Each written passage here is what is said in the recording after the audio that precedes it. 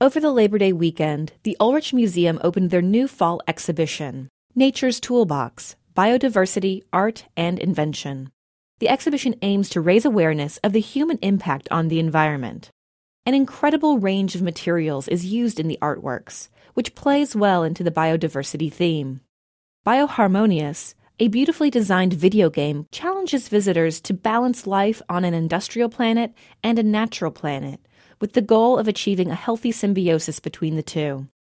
In a work called Just Did It, a single grain of sand viewed through a microscope is carved with the image of Neil Armstrong's moon footprint.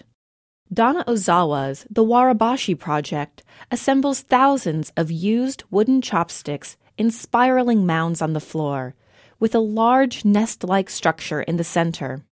Ozawa's installation represents the intense deforestation caused by the worldwide use of disposable chopsticks.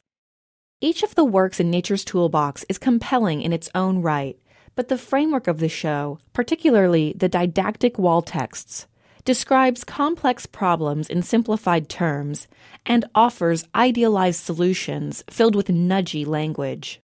In the exhibition, visitors are given questions like, what happens when 1 million species vanish from the planet? Could we eventually be one of them? The show presents itself as a celebration of biodiversity, creativity, and ingenuity.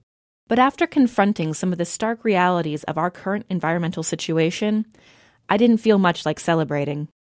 For KMUW, I'm Lindsay Herkimer.